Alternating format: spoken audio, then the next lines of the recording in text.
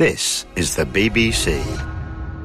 This podcast is supported by advertising outside the UK. The swirling mists and the howling of the wind, yes, you expect when you come to the North Yorkshire moors, don't you? Yeah, you do. But the company that I am now in is a little unexpected, and the place that I am, this particular small community living on the southwest corner of the North Yorkshire moors, is a little bit of a surprise. Yeah. It shouldn't be too much of a surprise, really, because we are actually on monastic territory. Many of the Benedictine and Cistercian monasteries and other orders were placed. I mean, we overlook Byland Abbey. Now that's a Cistercian monastery, the ruins of. And 4 miles north, you've got Revo. So all we are doing is renewing the footprint of the monks that were already here in the 12th, 13th, 14th century. But in a very 21st and a very century 21st century way. Well, I have come to visit the Sisters of Stanbrook Abbey. This is your new home. You've been here, maybe 3 years now? Coming up for 4 years now. You left the fertile plains of Worcester to come to the wilds of North Yorkshire to resettle. Yes. We were living in a monastery which was... it was 4 acres of monastery and 5 stories high. And what we're here to do is live the monastic life. And what we were ending up doing was trying to support buildings. And what I did was oversaw the building of the monastery here, which as we have the pine forest behind us, we can look across. And we shall find out more about this super eco-friendly monastery that you've created in this landscape, this, as you described, historic religious landscape. We shall explore that shortly. But it's understanding, with you as the Mother Abbess, Andrea, of this community, you coming here, a very sharp contrast to the lives you would have led in the Gothic pile of your old place. The essentials are exactly the same. I mean, obviously, buildings form how you live, and that was why we had to think about our future. But the essentials, the heart of our life was exactly the same, which was the monastic life. This, the work of God, as St. Benedict calls it, and that is what goes on in our chapel 6 times a day. We're in and out of the chapel. That stays the same. That has stayed the same since our foundation in 1623.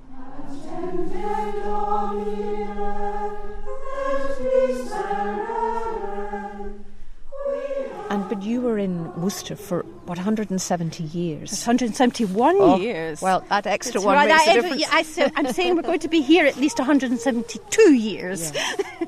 And you did come here... you didn't really know what was going to happen, did you? You didn't know that you were going to get planning permission in the early days in a national park, which is a tricky thing to do. It was a complete act of faith because we bought the farm before we had planning permission. And even our financial advisor, who is down, he works in the national park down in Devon, and he said to us, if you get planning permission in the national park, it truly proves that you are meant to be here. That will be a first-class miracle. Have you become attached to the landscape, or you don't close yourself away, even though you are a closed community? You don't close yourself off from this landscape? Oh no, this is part of God's creation, so you can't close yourself off from God's creation, and this is all part of our enclosure. So we're able to walk round and be part of it, and in one sense the creation is just being in it is part of prayer anyway. Pray, brothers and sisters. May the Lord accept the sacrifice of your hands for the praise and glory of his name. Now we're moving up here to where the chickens are. She should be up here. Do you get fresh eggs every day? More or less. Now we are getting fresh eggs every day. We've just got some, I think they call them pullets. Excuse me. Are you learning a lot? I'm learning. Mother Andrea? Your sister. There's Sister Scholastica. Oh, look, there she is. She's got a bucket of feed and a bale of straw or hay under her arm. I suspect that's for the sheep. That's for Catherine and Gertrude. I left the lambs in the paddock because I thought they might like to say hello as well. You have early morning duties to do then. After the prayers and the mass are done, you have to come outside and get on with this. It depends what time of day it is. In the summer, it's before the prayers because the hens get up very early in the morning. And of course, when we had the lambs last year, they needed bottle feeding at 6 o'clock or thereabouts. Did you have previous training in agricultural skills? No, it's all new to you. Solicitor was our training. Oh my goodness, no. Mother Andrea had hefty walking boots and thick socks on. You've got your wellies on underneath your habit. Yes, sometimes if I'm mucking them out or anything like that, I get fully changed. I put jeans on and the whole works, but it just depends. The habits are very adaptable, actually. We're heading for that gate up there. Can I carry anything for you? Maybe I'll get the gate. Yeah, that would be great. I'm afraid all the hens have taken cover and they're most unlikely to come out. I can't blame them. It's the most filthy day. But these girls are here. They're waiting to see us. This one here, Katie or Catherine. I think her mother just couldn't... them? Oh, of course, yes. Oh, and any particular names? Well, they're Katie and Gertie, or Catherine and Gertrude, because they were two of our foundresses, and we saw them as sort of being foundresses of a new flock. You named the sheep after the founding sisters of your community. Well, I'm afraid in the so. 1600s. Crikey. They're good Yorkshire white sheep. Let's not get too technical with breeds. No, I don't know much about sheep breeds, I'm afraid. I think there's a touch of Texel in them somewhere. Really? So Well, I'll take your word for it. You see, I'm curious why it is that you, Sister Scholastica, have got the role of the keeper of the hens and the livestock. Is there a reason for that? I think the reason is that I was just in the right place at the right time, if you like. I was quite interested because I actually come from a farming background. My grandfather was a farmer. My two uncles were both farmers. So my mother left the farm as quickly as she could.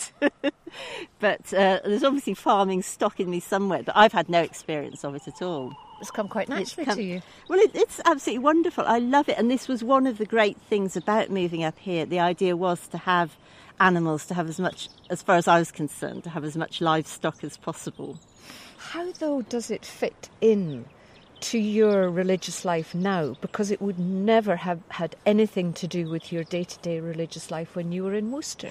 Well, it didn't latterly, but in the past it did. I mean, it's very much part of the monastic tradition is to be self-sufficient, supporting. And in the early days at Old Stanbrook, Worcester, they developed... There was about 17 acres of land, I think. A lot of it was farmed. We grew most of our own vegetables, fruit, a huge orchard. They had lots of hens there. And at various different times, I think they did have pigs and various other livestock. So it has been in the past. It was only in more recent years that as numbers fell and it just wasn't practical in a lot of ways to do it.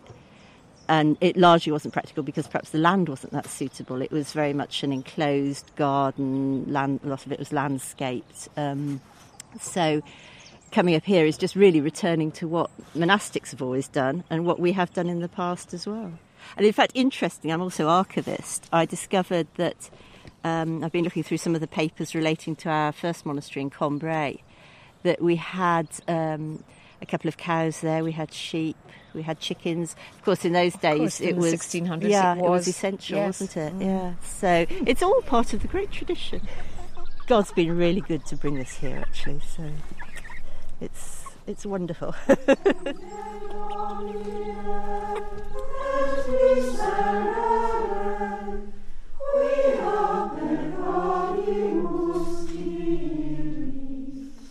Sister Laurentia, hello. You're right down, all the way down the drive. Mm-hmm. So we can actually look up upon this quite amazing, super eco-friendly monastery that you are now have your community in. Yep. And you're going to take me into that and tell me about all the different aspects of it. Yes, well, green things have always been important to Benedictines. So that's not new. We consider ourselves as stewards of the landscape. We sing 150 psalms, many of which are praising God for his creation every week. So that's not new at all. But when we decided to move from our big monastery down in Worcester, we thought it was a great opportunity to put some of these traditional Benedictine values into practice in a much more visible way. Yes. So that's what we've tried to do. The very simple building, it's set very low in the local stone, that lovely... It's a sandstone, yes, and it's cool, weathering. Cool honey. It's weathering colour. very nicely. When we get up close, you'll see some of the oranges and purples and tints in it. Yeah. So here we are at the reed beds, which is a passive sewerage system. So we're down below the monastery. That's right. It uses gravity. It's totally natural. So the effluent comes down from the monastery, down this gentle slope, flows into the reed beds, and the reeds, they have the capacity to fix oxygen through their stem and gather it at the root system, and that feeds the microorganisms which break down the organic matter. Did you know all this before you came here, or did you have to learn it? Well, I studied geography, so I did know a little bit about it, but I've had to sort of, brush up, and we've all become much more aware in that sort of way of these things. Oh, because of what you were in the past before you came into the order, do the skills that you have then have a part to play in the jobs that you get to do now, like you showing me all the eco-friendliness of the monastery? No, not really. We come to be nuns. I was a teacher. I didn't do any sort of teaching for maybe the first 12 years. I was put in the sewing department of all things. It doesn't matter. You come to be here for God, and sometimes your skills can be a liability, really, because you come to learn a new way of life, and nothing's lost. It's taken up later on, and I did end up in a teaching job within the monastery after that. But because we're here to seek God, we're contemplatives. That is our main work, praising God, praying. Hospitality, certainly we interact with the outside world. That's very Benedictine. We're here, all our services are open to the public. We're here to listen to people, to try and give help and advice if we can, with all their problems or whatever they want to come and share with us. So we're not cut off from the world in that sense, but our work is to be a sign too. As you see, we're a city set on a hilltop, and although we are discreet for the national park, we're supposed to be a sign to people of God. That's the only reason for our existence is to seek God. So this bit of carpet is actually recycled car tyres, very tough. And so we're going to go through the monastery down to the rainwater harvesting. So it's lovely and warm. Yes, it is. Yes, that's the woodchip boiler being very efficient. And low ceilings, there's natural light floods in from all sorts of angles. Yes. They're not very obvious sometimes. No, the architects wanted to get as much light into the building as possible. They spent 48 hours in our old monastery trying to soak up the atmosphere, and I think they succeeded very well. For instance, here, this long vista down the cloister with opening out to the light, that was something we had in our beautiful Pugin monastery. To walk through there, you would see the Yorkshire landscape on both sides. Absolutely, yes. And be walking ahead to a narrow light ahead of you at the far end. That symbolises the whole monastic quest as you're walking towards God. Yeah.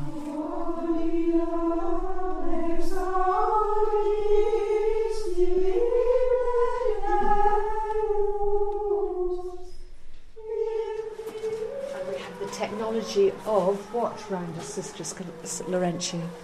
Well, this is the rainwater harvesting tank. All the water that falls on the roofs is collected and ends up down here in this basement. This is fascinating. This is the high end of eco-technology, to be able to harvest your own rainwater and have everything that's done to it here and then piped all round the new monastery. Yes, being good stewards. As it says in Genesis, God made us to be good stewards of the land, and that's what we try to do. Our Father, who art in heaven, hallowed be thy name. Thy kingdom come, thy will be done on earth as it is in heaven. Give us this day. Here you are. Here are your walking companions. Hello. I hope you're well wrapped up because it is freezing cold out here. Catherine, you are a new postulant. That's right. You're not warmly enough dressed for being out in the North Yorkshire moors. I'm used to it by now. Are you? So we're going out also with Sister Josephine. That's right, yes. Hello. Hello. And Sister Philippa. How lovely. Philippa, you often carry a camera with you, but you wouldn't be doing that today, would you? How do you know I often carry a camera? You've done very good research. We're going not to go today. The camera's not good enough to take a good photograph in this. The mist. We're going to go into the forest and have a little chat and find out about your thoughts and feelings about this place and the wildlife and the nature of the place, which is lovely. Hoping we could start by looking at that gorgeous view. I know. Has anybody shown you where the gorgeous view is when it's visible? Well, we could go and look at it in the mist and try and imagine it. Shall we? On a clear day, you can see 5 power stations. Well, that's not a very good view. Well, from that distance, though, they look like castles in the distance. So you have a very good imagination. Ships on the sea, I've heard. They do. Yes. Because the part clouds, of the funnel of the ship. and the clouds too, can be below them. So it's just these little turrets coming out of the clouds above it. You don't need that much imagination to see the beauty. And when the sun is shining, it glints on the Minster. Yes. York Minster. York Minster, yes. Signalling, almost, doesn't it, when it does that? It does. We're going to go into the forest. Soon after we came, Father Henry gave us a homily. No, Father Henry Wansborough, who translated the New Jerusalem Bible. And he said, I've heard the nuns have taken to the woods in a big way. But Catherine runs in the woods. Yeah. I used to run marathons, so coming here to an enclosed monastery, I was like, am I going to be able to run? But I still do, so... And will you be able to do that when you're fully confirmed as a nun?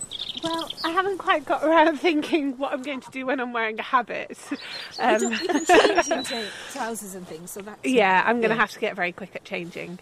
But no, twice round. It's not quite a marathon, but it's beautiful. Twice round, Catherine? Yeah. Every day?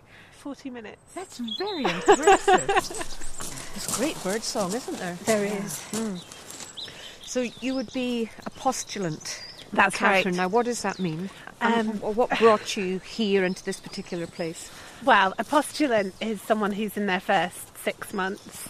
Before that, you get to know the community by coming regularly for visits, really. And so I'd been coming to Stanbrook for about a year, just over a year before I came and entered. And I entered on the 6th of January, and that's when I entered as a postulant. So before that, I was visiting, and I'd done 3 weeks inside the enclosure. And are you going to become a nun?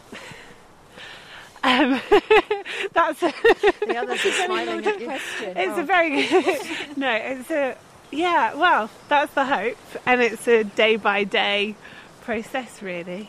I remember somebody saying to me, you won't last 3 weeks without Nivea cream. But it's funny look how at your complexion now. beautiful. What I remember, the biggest concern for me when I found out I was going for a weekend in Worcester in an enclosed monastery was how I was going to cope without a mirror and without makeup.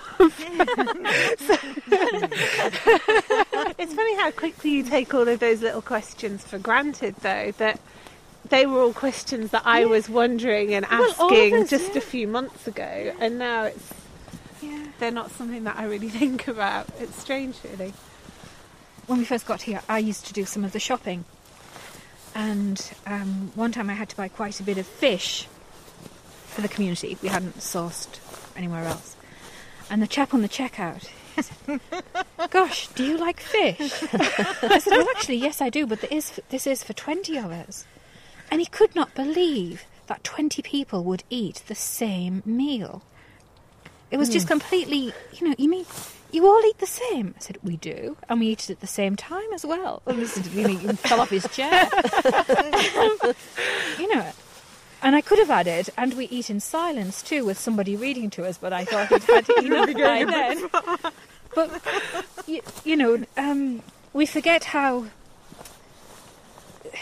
the way we live our life in community can be very countercultural in today's world, where this individual, me, my, now, when I feel like, is just taken as the norm. And, I think that's what people find hard. Why would we give that up? Why would you give up being able to have everything you want when you want it? It's a simplicity, I think. We've walked back to the building. It's a simple building when you look at it. You lead a simple life in many ways, filled with, the simplicity of prayer in the most, natural and wild of environments. It all comes together beautifully here, really. Yeah. Can I just say something about Sister Philippa's photography? I just was coming to that. Perfect. Because nature, that sense of seeing things. Yeah. I don't know if you would think that you see things any differently since we're being here, but you're certainly capturing them for others. Photographs. It's the very, very best thing that's happened to me personally since we moved was the discovery of photography. I hadn't taken a photograph for about 50 years, and I didn't have a camera, and I saved up until I got one. People had given me some money for Christmas, and it was an absolute revelation that if you really look at anything, it's beautiful. That first winter, I noticed even the muddy puddles and the ice, partly melted, and the whirls of ice, within the mud. All of it was beautiful. It's not just what you see or hear, it's what you feel as well. And it was during my aspirancy, actually, I came for a walk in the woods. And I went and I had my hair was dry when I left. And I came back and my hair was soaking wet because of all of the moisture in the air. And it was just all of the senses, really. Yes. Yeah. And I think that's the other thing that I'm learning, that in many ways, the landscapes that I was used to, being able to travel wherever I wanted to and loving the sea and walking by the sea, it's a lot more limited in that sense, that I only have one area that I can explore, even though it's an amazingly beautiful area. But you just have to then start to look at it with different eyes, and you don't take anything for granted. Like Sister Philippa says, you find beauty in everything that surrounds you, rather than just saying, oh, I've done this, tick the box, go off and find something else, which is a new way of experiencing it, really. It is sort of plumbing the depths of something, really. That attentiveness to detail, really. And always being aware, that there's always more, that one hasn't plumbed them. Mm-hmm. There's always more and more and more beyond. In the natural landscape? Even in the natural landscape, yes. And of course that also is a reflection of the spiritual life. Yes. Gregory of Nyssa has this lovely thing about heaven, how in heaven there'll always be more. It'll always be, a journey of beyond and beyond and beyond, and never feeling you've got there, and never, being sated. And can you feel that in North Yorkshire, here? Not all the time. There are definitely glimpses of it, though. Glimpses. Yeah. Definitely glimpses of it. A day will come that is your own, when all things flower, all is new. There are days when things are just as they should be, and you think, if I was given just this one day to live forever, this could be heaven.